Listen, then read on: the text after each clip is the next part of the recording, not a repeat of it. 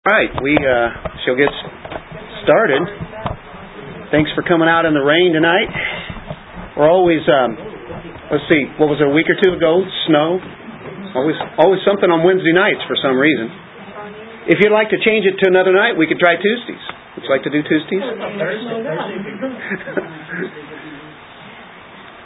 The reason I say that is Debbie was just asking, are you guys ever considering moving to a different night? She comes into town on Tuesdays and Thursdays. And then I know Luke and Connie have a thing with Wednesdays because their son goes to church up at First Baptist in California to the youth meetings there on Wednesday. And so I thought if people wanted to do that for at least a few weeks or so, I don't know if is anybody, I don't know, you probably have different things going on, so it may not be the best idea, but... What night are you? Like a Tuesday night. Tuesday? Or do you want to go back to Monday? Well, actually, Debbie comes into town on Tuesday, and I've been saying I'd ask Tuesdays and Thursdays, and I think there's a reason that Thursdays would be a little bit of a problem. Yeah, Barb has things happening on Thursday, and right, Janice and Eldon, small groups. So I don't know.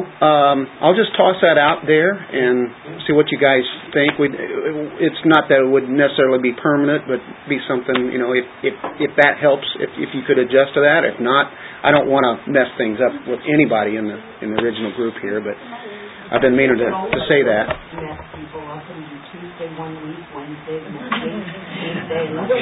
And then trying to keep up with it on the internet. Everybody be here, and I wouldn't show up. Yeah. Oh, it's tonight?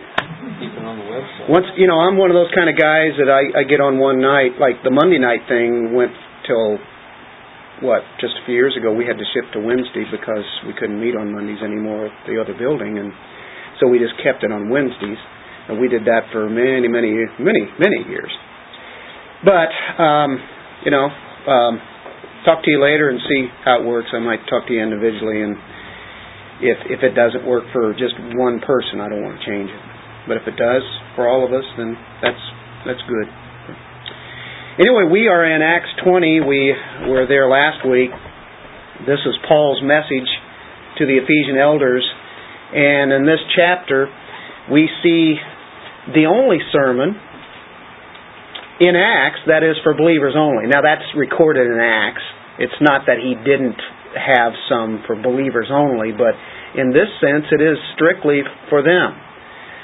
Luke, the author of Acts, is present at this time because the word "we" is present in this text. And that's the only sermon like that.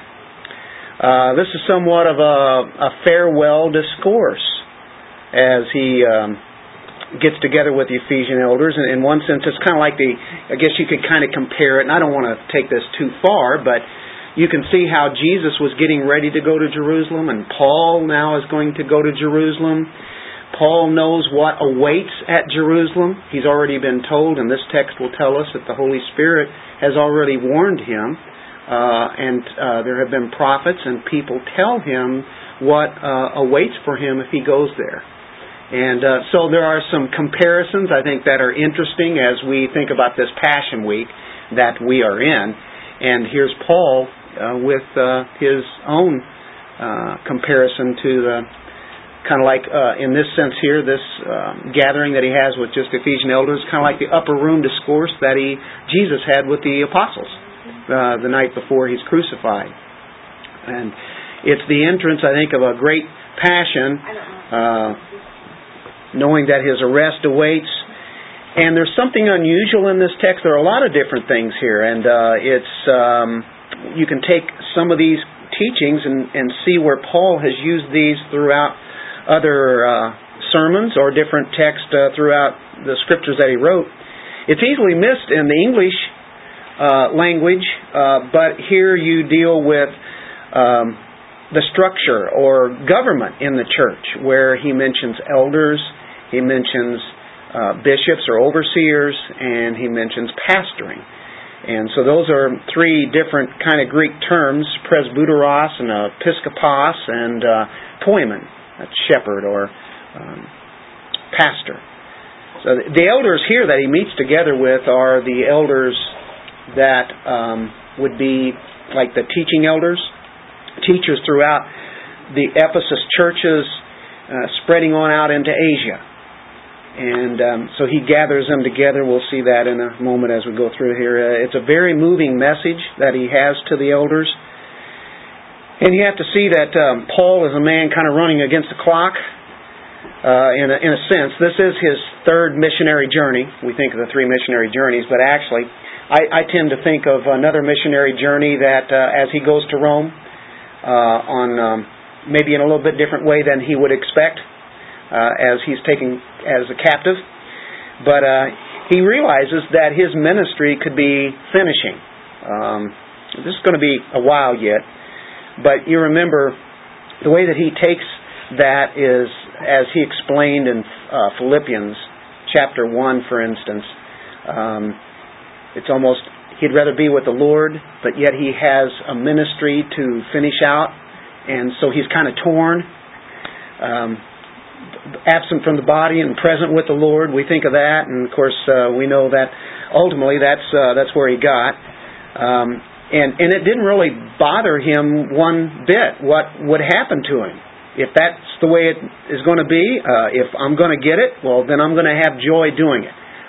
If they're going to capture me and take me to prison and do whatever they're going to do, I'm going to finish the ministry. Whatever God has in mind, He's had it planned out to do it. If you just be obedient and you go all the way through, God already has it planned out. So you just kind of trust in Him and that sovereign God that we have. So whatever happens, happens, Paul's saying. In the meantime, I'm going to take the Word of God and continue to preach and teach it. So, he lived for one thing. Of course, that was obviously the glory of God, but he lived to finish the work the Lord gave him to do, and that he did. And by the time he writes Timothy, of course, we know that's really what he says. I finished the course, fought the fight, right? And so he did. And so this is quite a message that he gives to these elders. Why don't we have a word of prayer with the Lord? Father, thank you for this evening. Come together again. We have it so good. We have a roof over our head. We have a place to come, people to fellowship with, get around your word, and Lord, we think about other places that don't have it as easy as we do, but they truly have a desire for you.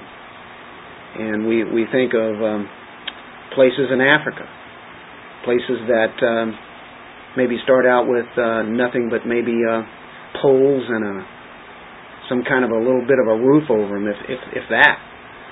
And so we think that as we come here and we drive in our cars on nice streets, and we thank you. I never want to take that for granted, but it's a great privilege over all things to study together and to learn a little bit more about you as we get refreshed in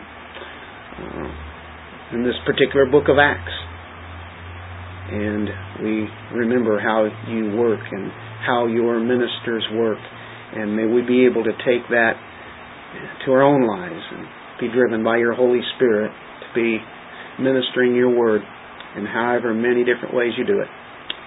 In Jesus' name we pray. Amen. Well, we're going to talk about the past. We're going to talk about the future. We're going to talk about the present. And that's what Paul does as he goes to the next place here. And he's been going from one area to the next, touching on little places, and he gets to Miletus and realizes that Ephesus is close. It's like 30 miles. He doesn't have the time to go to Ephesus. And he gets the message out to the people from Ephesus and surrounding areas there, the elders, just the elders, to meet him where he's at there in Miletus. Doesn't have time. He knows if he goes there, he'll never get away from them. And so there's a ship heading for Jerusalem. He's going to be at Miletus for several days. Sends over for the elders. He wants one more chance to share with them as far as he's concerned. This is the last time he's going to see them. And he had spent quite some time there in Ephesus. had quite a ministry there. What a church was built by him. So he did the mission work and then taught them. Taught them day, taught them night. Taught them during the day hours. It was like a school, an education class. And then at night going house to house, constantly preaching, teaching the Word. And now he's going to speak to his own disciples, his own elders that had started to mature. Verse 17, from Miletus he sent to Ephesus and called to him the elders of the church. And when they had come to him, he said to them, you yourselves know from the first day that I set foot in Asia how I was with you the whole time, serving the Lord with all humility and with tears and with trials which came upon me through the plots of the Jews. How I did not shrink from declaring to you anything that was profitable and teaching you publicly and from house to house, solemnly testifying to both Jews and Greeks of repentance toward God and faith in our Lord Jesus Christ. Here's the master discipler here. He comes to a place to meet him, and they're called elders, and that's presbyteros. Get the word Presbyterian from that, elder rule, and that's biblical. Presbyteros, elder, means a mature man, and these were people who were mature. And of course, you think of older men when you think of that, and it certainly can mean that, but it doesn't always mean that they all have to have gray and white hair and are old. What's that? Presbytes is older men. Presbyteros. Aha. So there is a difference between. So that slight difference, yeah. One can be old and not be mature, and one can be young and be mature. Not always work that way, but anyway, Timothy would be one who was considered a young man, and yet he was an elder there. He ranked as an elder, and we know in verse 28. Says, be on guard for yourselves and for all the flock among which the Holy Spirit has made you overseers. We've seen elders, now they're called overseers, the same group of people. And then here's what they're to do, to shepherd, or there's your poimen, pastor, feed the flock, to oversee them, to be the elders, mature. And so you get those three terms explaining the one office. It's of course today I think in our English has broken that down, and a lot of different people have different views on the way that government is to be in the church. The Presbyterians have this elder rule. Then you get to the Episcopal thought, which is the overseers or bishops who have certain areas where they are in charge of. And you also have a congregational rule, exactly. And of course, then you have the Roman Catholic Church government, and those are some of the different ones. And every one of them would give you some kind of a biblical aspect of why they have what they have. But I think if we have a trip through the New Testament, and you look in 1 Timothy and Titus, right here in Acts chapter 20 and other places, we see the role of the elder or bishop or pastor. And in different places they're called different people or different positions, but really the one who, and there are more than just one.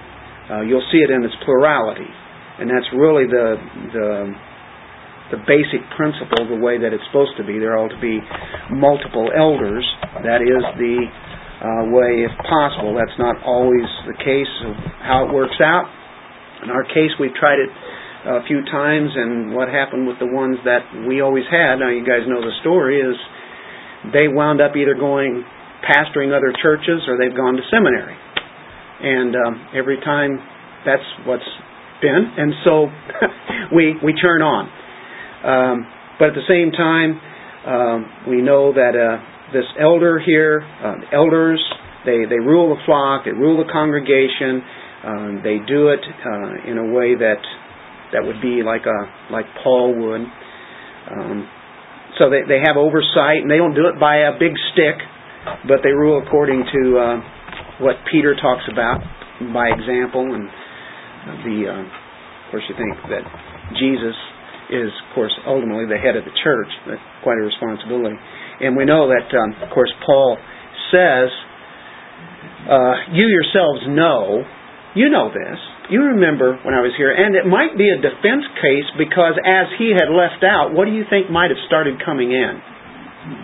False teachers, Judaizers, legalizers, and they always seem to take Paul's position as an apostle and show that he was really a false apostle. And they'd try to prove that. And of course, the book of Galatians is another one. He's always having to give an apologetic to the position that he has. I'm not saying that's what he's necessarily saying from the language there. We can't draw from that necessarily. He uses this several times. You already know this. You know, just remember from the first day that I set foot in Asia how I was with you the whole time. You were on my heart, on my mind. I prayed for you. I taught you the Word of God, and I was there constantly doing it. Really cared about the flock. And so that was just the way that Paul was. Whenever he did something, he made sure that it was 100% effort. And they know that. They remember that. And he says, serving the Lord with all humility. And that word humility is the epitome of Jesus Christ. He is the epitome of humility. Jesus is. Well, so is Paul. In all of his ministry, it was always in a humble way.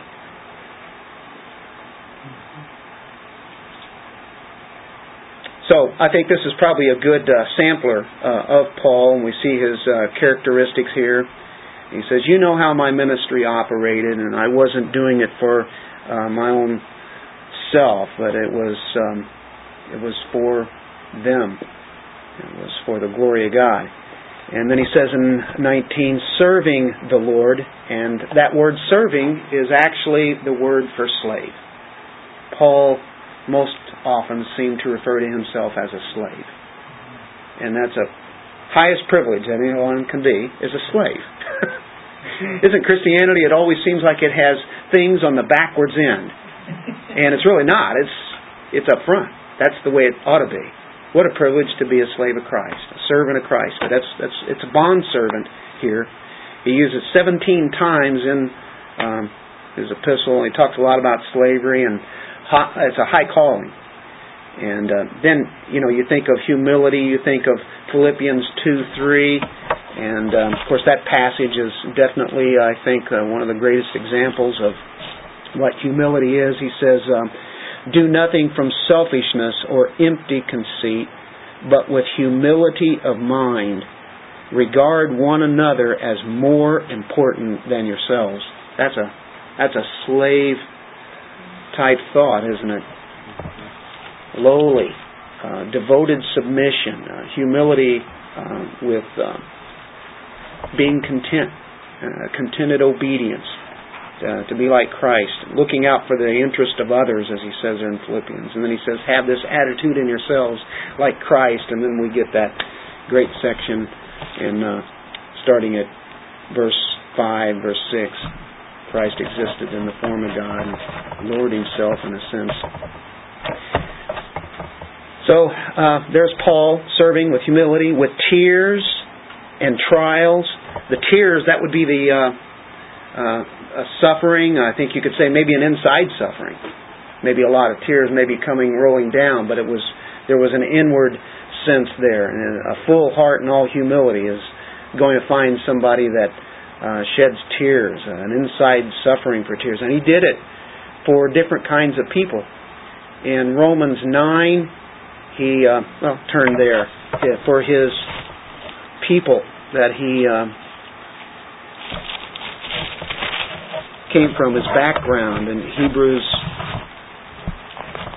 9:1, I'm telling you the truth in Christ, I'm not lying, my conscience testifies with me in the Holy Spirit that I have great sorrow and unceasing grief in my heart, for I could wish that I myself were accursed, separated from Christ for the sake of my brethren, my kinsmen, according to the flesh. I have great sorrow, unceasing grief in my heart, he says there. So, the lost people that were in the nation of Israel, just for starters. You can look in 2 Corinthians chapter 2, verse 4. I think we see another group of people he has tears for. But out of much affliction and anguish of heart I wrote to you with many tears, not so that you would be made sorrowful, but that you might know the love which I have especially for you. So affliction and anguish, and with his tears, and we're talking about, I guess you could say, the fleshly lives that the Corinthians were living. And he even wrote a section dealing with the carnality that they were involved in. So he cried for them. Was it 2 Corinthians? 2:4, we did that. There's another one in that he would weep for the enemies of Christ. Weeping that they're the enemies of the cross of Christ. So that it would be the false teachers even. And he would weep and cry over them because God's glory was being undermined with false teaching. So many tears. Inside suffering, and then he says here in Acts, you get the outside suffering and that there were trials. Tears and with trials from the outside, the testing. You can think of as he says here, the plots of the Jews, which came upon me through the plots of the Jews. I think 2 Corinthians chapter 11, of course, we've seen it all throughout Acts. Everywhere he goes, they seem to trail him and bringing in their false teaching. 11:24. 5 times I received from the Jews 39 lashes. Came from the Jews. How they hated him. He was willing to give up his life. Think of the real physical suffering that he went through, not just by being in shipwrecks, but from his own people. There he kept preaching. Never gave up, did he? Be awful easy to turn back around and say, hey, this is not it. God's not in this thing. Yeah. But the Word of God being preached. We know we're always on the right aspect if we're preaching and teaching the Word of God and have the right attitude with doing that, for that God would be known and He'd be glorified. He says, how I did not shrink from declaring to you anything that was profitable and teaching you publicly from house to house. He gave them everything that he had. Never held anything back. There's certain things that one could avoid in the Word of God because it just might be something that might offend somebody. Now, we never want to offend somebody just because of opinions or just to offend them, right? We don't like to do that. We shouldn't be doing it. But when we use the Word of God, sometimes, it is going to be uncomfortable people, but to just put it out the way it is. The doctrines of grace, for instance, will make people very, very mad. But it's the truth of the Word of God. And it's something that Paul never held back. He never held back the wrath of God. He never held back the justice of God. Of course, all the other doctrines you can think of that Paul covered that were very hard doctrines.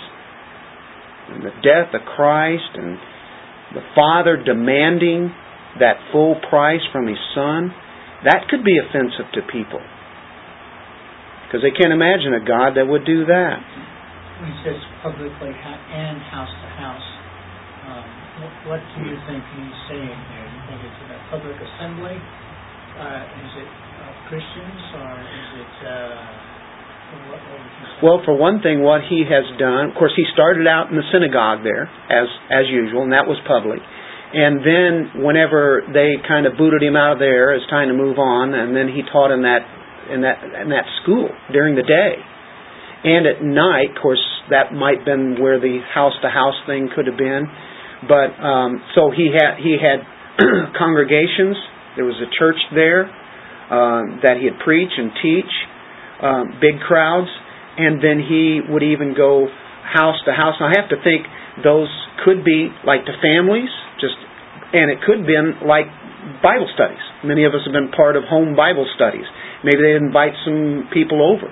So we're talking believers, we're talking unbelievers. He was always preaching and teaching, whoever it would be, in season, out of season. And so I tend to think it definitely in congregational sense, and in just small settings, wherever and if it be one-on-one, Paul's at it. He's always doing it. I use this verse to justify home group meetings. Absolutely, house to house, right? Yeah, house to house. That's how we got started. We got started in a house, and we were there a long time, close to 20 years, something like that. 15. Many of you have probably been either part of that. Of course, I think of Janice and Eldon. They had a Bible study there for years and years and years at their house. And they're really, I'm telling you, that's one of the biggest blessings you can have is whenever you have this. It's a little cell. You don't get 40 or 50 people in there usually, but you have 5, 10, 15, 20, however many, and it is a special group. And of course, I think of this as a special group right here. Johnny and Frida were involved in that same kind of thing. And they had it at their house when they first became Christians. Even before Johnny became a Christian. He was checking it out. Am I right on that? Was it before or right about that same time? Yeah, it was my idea to have it. Okay. I wanted to see what was going on. You figured if he wasn't going to go, it's when you bring them all down. That's when you know God is working in your life. Yeah, you can have Bible. I want you to have Bible study at my house. I'm not a believer, but the Lord turned around that really quick, didn't He? Yeah. Yeah, I think it's a good verse for that. House to house. Solemnly testifying to both Jews and Greeks. So He didn't hold back. He kept preaching and teaching to the Jews who wanted to hear. And of course the Greeks who were hearing it for the first time. And that pretty well entails everybody, doesn't it? At that time, as far as they were concerned, you're either Jewish or Greek, and that's the way it is. There was a dividing line between them.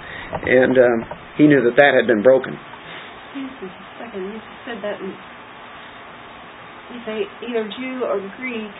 Do the Romans and Greeks consider themselves the same? Yeah. Greek, Gentile, that would be the same crowd. Okay. Yeah. And of course, take it on out to all the other nations and such. But yeah, that would be the Gentile. Yeah. And that is a good question, because sometimes you'll see the word Greek that actually, I need to look this up. I wished I had to, and somebody probably has something they can look that up in the text there. I'm not sure if that's ethnos there or not. Which verse? It's actually in verse 21, Greeks.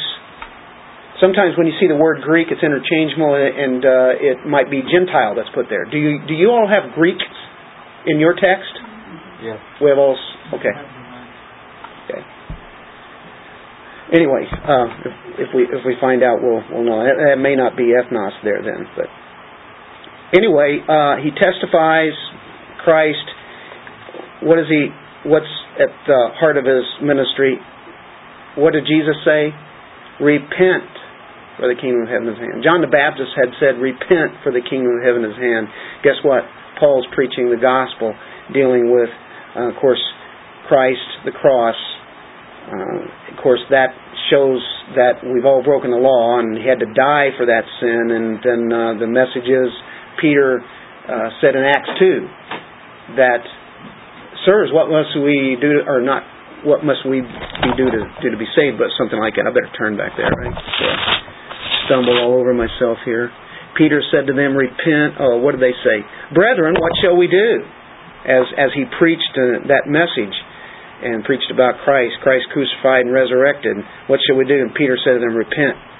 Each of you be baptized in the name of Jesus Christ for the forgiveness of your sins, and you will receive the gift of the Holy Spirit.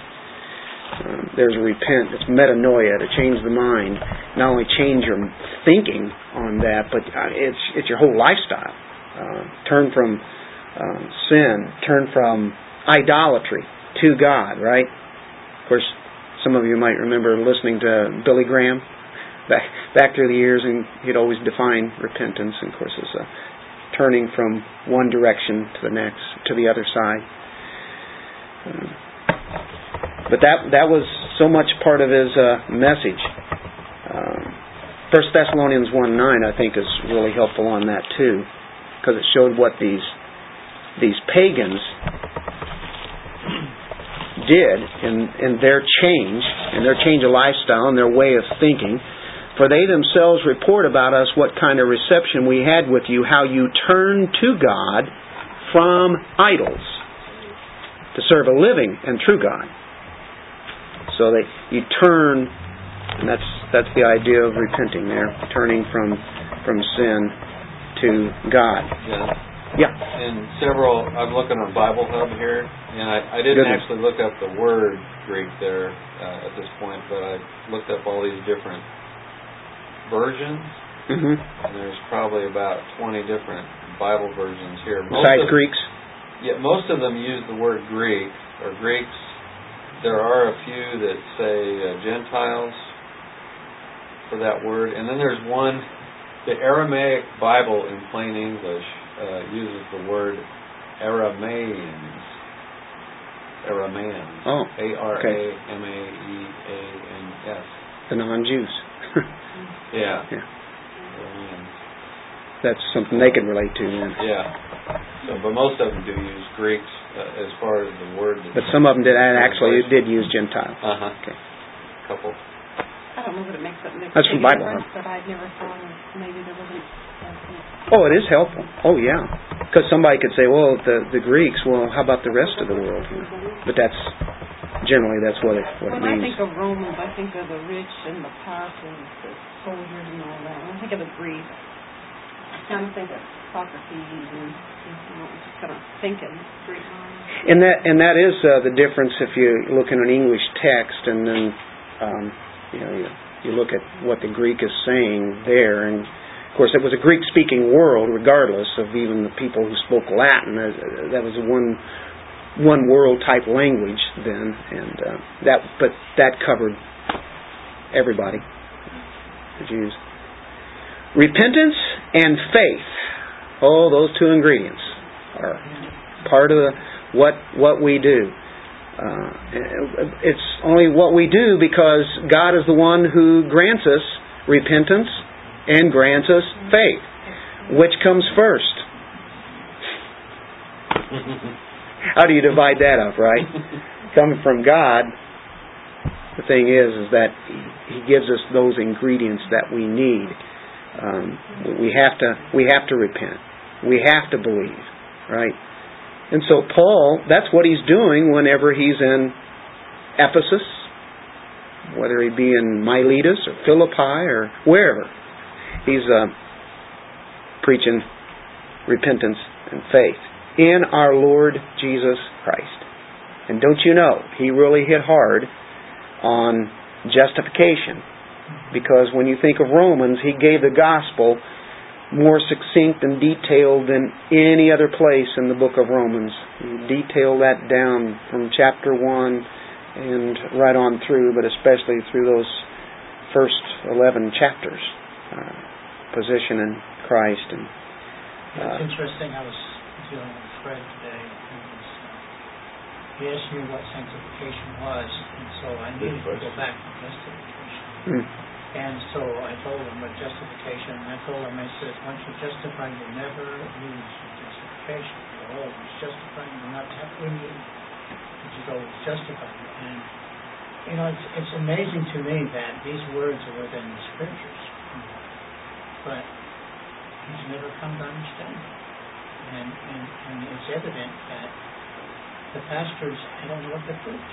I don't know what they get from preaching. I don't know whether they look at a passage of Scripture and decide that, well, this is what that means, so I guess I'll preach that. So they're really in desperate need of training. Need the training, need the teaching. Teaching of the pure Word of God. What version of the Bible do you use too? Well, he had NIV, and I'm not a fan of Yeah, and NIV. that's the one I was going to specifically mention, because I first started out in NIV, and then Danny started talking about the Christians. I've been through the Bible already, and I've never seen that word in there. And then I switched to a... These are very, very important words, and for you to deviate from them and use another term, you lose the value of those terms. Yeah, that's what can happen with translations. You can lose a value off of what the original language is. Yes. Of course, some try to get it to be as understandable as can, but once we do that, now we're losing a little bit. I know NAS, which I've used for years, and I'm not saying, hey, that's the one everybody has to use, but it's been very helpful to me because even though some have said that it's a choppy translation, you hear that word a lot, and a little bit harder to read than maybe some of the other versions, I think it's very accurate for the most part. There are some times whenever it may come up a little short with maybe some other translations on a particular word, but usually it's really right on. But enough of that. I don't think Paul really talked about the translations at the time there, because they didn't even have the New Testament put together. Although it was being put together, he was preaching it. He was preaching it to them as he spoke sometimes, or as he wrote later. He was putting a lot of this together, like I said, in what we've already dealt with now. He was writing books like the Corinthians and such, and other places, and Romans. He had just been in the process of writing that when he was in Corinth. So a lot of the New Testament was being put together by this time, and that's nice to know that they could actually read it, have it in their hands, or have somebody teach it to them anyway. Well, that's the past. He reminds them about his character and what he had done. Then he talks about his future in 24, and now behold, that's something to watch out for. And it says, now behold, check this out. Bound by the Spirit, I am on my way to Jerusalem, not knowing what will happen to me there, except that the Holy Spirit solemnly testifies to me in every city, saying that bonds and afflictions await me. But I do not consider my life of any account as dear to myself, so that I may finish my course and the ministry which I received from the Lord Jesus to testify solemnly of the gospel of the grace of God. When you know the sovereignty of God, He's in control of everything. It really doesn't matter what is going to happen in the future, as long as He just keeps using you, you're obedient to that, and He's going to see fit when He's going to take you out. In the meantime, you might be able to preach it in different ways that you would never dream of. And he expected to go to Rome. He wanted to go to Rome. He wanted to go to Spain.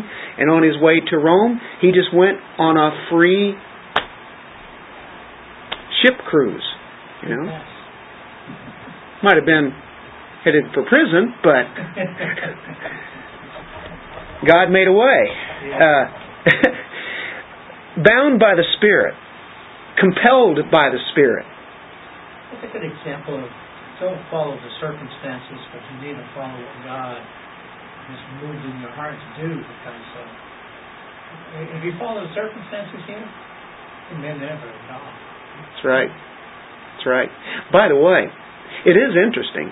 Another reason why, and I never thought about this till some commentary that I read, and I can't even remember who it was now, but I go, that's kind of interesting. I forgot. He had been in Ephesus before, right? Well, do you remember he kind of left on unpleasant circumstances? Do you remember the riot? Shortly after that, he got on out of there. Maybe he didn't want to go back in there because probably people had told him, "Hey, no, if you're going to get it at in Jerusalem. You don't want to be out here in Ephesus." No, just throwing that out. But I thought, that's kind of interesting. That's right. I forgot. It hadn't been that long since he'd been there. And yeah, he had probably kind of hightail out of there. But he's compelled by the Spirit, bound by the Spirit. He's been driven by Him. He's filled with the Holy Spirit. He's controlled by the Holy Spirit. And this is where he's going to go. He's going to go to Jerusalem. And at the same time, the Holy Spirit's telling him, and he's probably telling him by many people, for one thing. The Holy Spirit definitely made impacts on Paul. But whenever you have people, as he goes to different cities, and they're all telling him the same thing, I guess he knows what is ahead. If you look in Acts 21, we'll look ahead. Verse 4. After looking up the disciples, we stayed there 7 days. Disciples, and they kept telling Paul through the Spirit, there you go, not to set foot in Jerusalem. They tell him not to go there because they know what's going to happen. Well, Paul's going to keep going anyway, right? Verse 10 and 11. As we were staying there for some days, a prophet named Agabus came down from Judea, up from the mountains, coming down. And coming to us, he took Paul's belt, I'm going to make a demonstration, bound his own feet and hands and said, "This is what the Holy Spirit says." Like an Old Testament prophet, being very graphic, taking the belt, tying his feet and hands. In this way, the Jews at Jerusalem will bind the man who owns this belt and deliver him into the hands of the Gentiles. That's the prophet Agabus. Comes there before he gets to Jerusalem. People started begging him not to go to Jerusalem. There's our circumstances. Then Paul answered, "What are you doing weeping and breaking my heart?" He's sad because they're sad, because he's going to have to go there, and he's not really sad. For I am ready, not only to be bound, but even to die at Jerusalem for the name of the Lord Jesus, for His sake. And since he would not be persuaded, we fell silent, remarking, "The will of the Lord be done." It's almost humorous. I'm sure Paul takes it seriously, but yet he's saying, that's where I'm supposed to go. That's what I'm going to do. At the same time, the humanness comes across from godly people and saying, don't go. We don't want to see you die. Such is Paul. I read that. Is that in verse 14, though, you read, is that we include Luke, the writer of this book, again, like you said earlier, that when it said we? Yeah, I think when you see we, and Luke is recording this, that's Luke right in there. So Luke is telling him. One of the ones telling him don't go to Jerusalem. Yeah. And because he's been hearing this all along too. He says this surely must be what's going to happen. So just about everybody was probably telling him, don't go. This is going to happen. He had to have such a powerful persuasion by the Spirit of God to ignore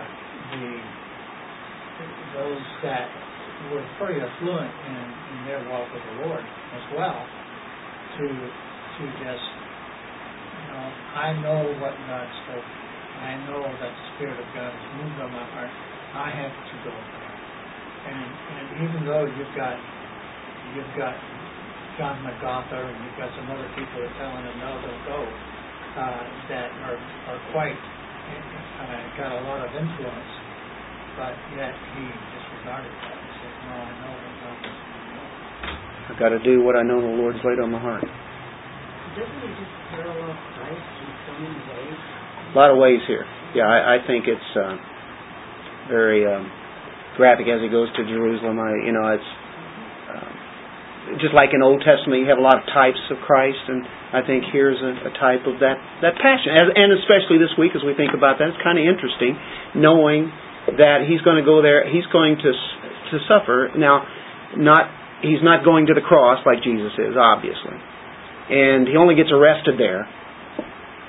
But the gospel is going to be spread big time in Rome.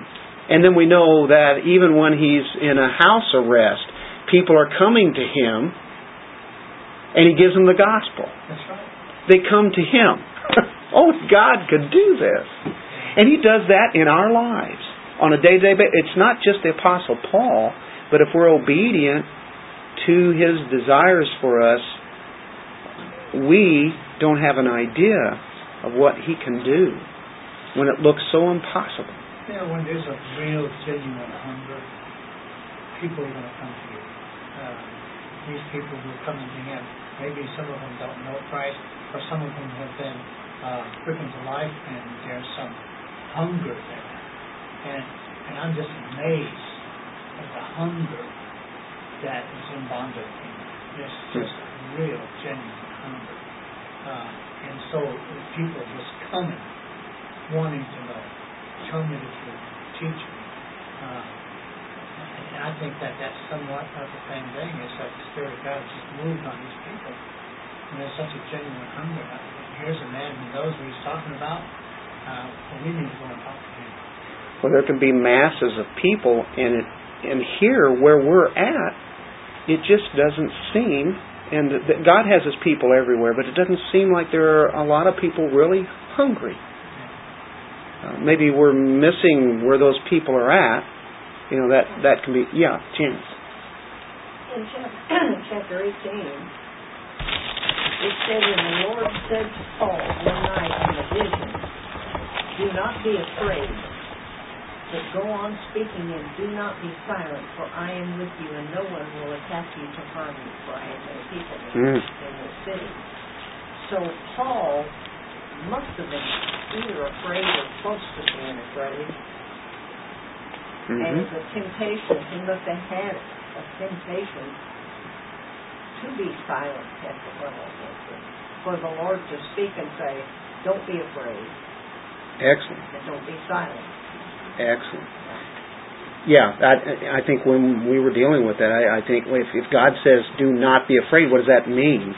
Probably that He's afraid. And that means, Paul was an apostle, and he was quite a man. He really was. But yet, he's human. He's just human, like us. We're human. We can have a tendency to be afraid, but if we know this sovereign God, it should take away those fears that come up. And we battle them. We do. We doubt, and we have our fears, and yet when we start thinking on the sovereign God, He's always come through for us. Every time. He was beside of Jesus in the Garden of Gethsemane, where even He had to battle through His own flesh, to where He said, I will drink this cup. But at one time He says, if this cup can pass from me, but nevertheless your will be done. And so even the Lord had to deal with the battle of His flesh. So, if He had to battle with His flesh, man, guess what we have? That's a tremendous battle. Exactly. Father, why have you forsaken me? But,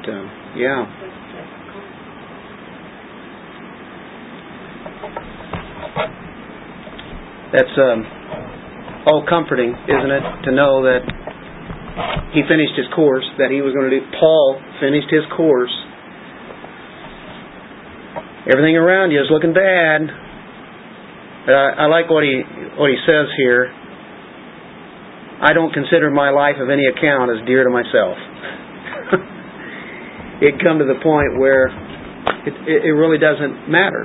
Either way, God's in control of this. And in the meantime, I want to finish the course. I desire to. I will do it. And of course, he solemnly testified the gospel, the grace of God. He preached grace. He preached sovereign grace. What do you have? Now behold, verse 25, I know that all of you, among whom I went about preaching the kingdom, will no longer see my face. Now he's telling them, here's why I wanted you to come here. I'm going to be going. And you're not going to see me again. Therefore I testify to you this day that I am innocent of the blood of all men. He was a watchman on the wall, in a sense. You think of Ezekiel. You think of Him giving everything, the whole counsel of God, which He will say in the next verse. He never held back anything from them. He gave everything from the Word of God. He preached the whole counsel. And so He says that I didn't shrink, verse 27, from declaring to you the whole purpose of God. I think I grew up on the whole counsel of God, the whole purpose of God. Everything in the Bible. All the grand doctrines that are there, He taught them all. Some people have their pet doctrines, and we all have those little pet things that we tend to be on. But if we go through the Word of God, we have to preach things that we maybe normally either feel that we're not comfortable with, or somebody else may not be comfortable with, or who knows. But that's where He's at. He didn't shrink from declaring everything. And He tells them to be on guard. And Jesus constantly said, be alert, be watchful, be on guard. Paul, all the way through his epistles, seems like everywhere he writes, he's going to tell them to be on guard, be watchful.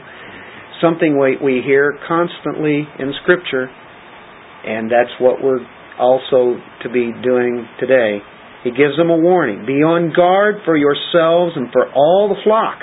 You're the elders of the flock, among which the Holy Spirit has made you overseers. The Holy Spirit did it.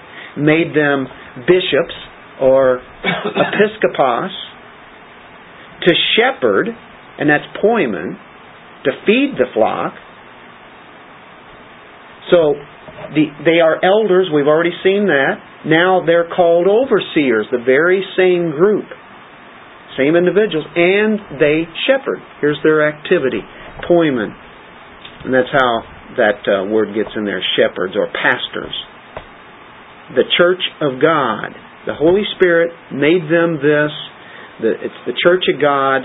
And then He gets in a grand doctrine, which He purchased with His own blood. And a lot of different doctrine out of that. One thing that I see is Christ is God. This is the church of God, which He purchased with His own blood. And of course you see the atonement there, the blood of Christ, right? Of course we know this is how we're justified, but this is Christ paying the ransom. He came for a ransom for the many. But in that verse, living next to a Jehovah's Witness, I mean, it says the church of God, and then it says which He obtained with His own blood, which says that Jesus is God and God is Jesus, basically. How would they interpret that verse? Or did they just skip over it? Yeah, and then they would say, well, that's talking about the church of God over here, and then it's talking about,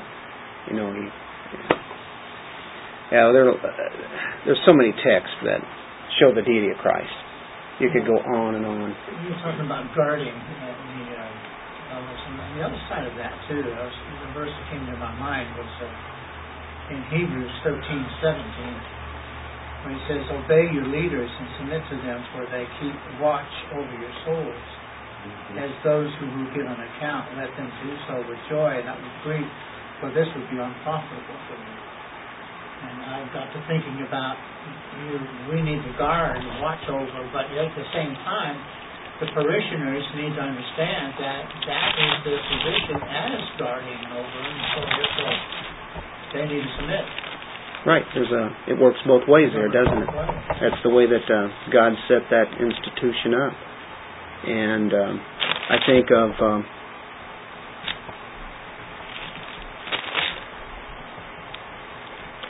I just might pick this up next time.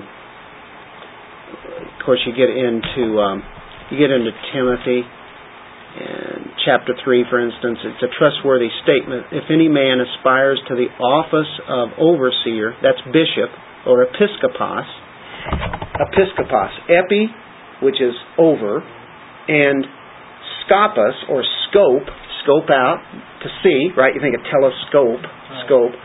Episkopos, that's how we, our English translates out of that. So it means to oversee. Overseer. They're the ones who oversee them. They guard them, right? Protect them. And of course that's where the shepherd comes in too, who the guardian in that sense. To find work he desires to do, and then he says in verse 2, an overseer then must be above reproach, gives the qualities there. And of course that's in Timothy. We see that in Titus, and I think I'm probably going to end here. Well, we have a break. I think the real heavy rain quit for a moment. Verse 5 of chapter 1, for this reason I left you in Crete, that you would set in order what remains and appoint elders. And that's our word there that we've been looking at, the elders that were in Ephesus, for instance, in every city as I directed you. So they were to be appointed. And so we can see elder, we can see in Timothy they're called bishops, Episcopalians, Episcopos. Of course, that's the government the Episcopalians chose, ruled by bishops rather than the local pastor. Anyway, I guess we'll stop there and kind of deal with the whole purpose of God and the overseers and shepherds and the church of God, which He purchased with His own blood, and then the departure of the savage wolves. He says He knew Satan. He knew Satan would come in there. And you say, how do you know that? Because that's how he works. That's what he's always done. Wherever Paul has been, guess what's happened? Right on his tail. And of course the false teachers would come there by the droves, and I'm sure it had probably all was right at the doorstep there in Ephesus, and they had some of the greatest biblical teachers that any church could ever have. My, the history they had. I used to tell some of my folks that I believed in strutting angels, and they said, what are you talking about? He said, well, because I knew what God was going to do, and I strut it before Satan and see if we can do anything about it. Strutting angels. Yeah, I hadn't heard that one before. Well, that's what they were doing there, or going to do, right?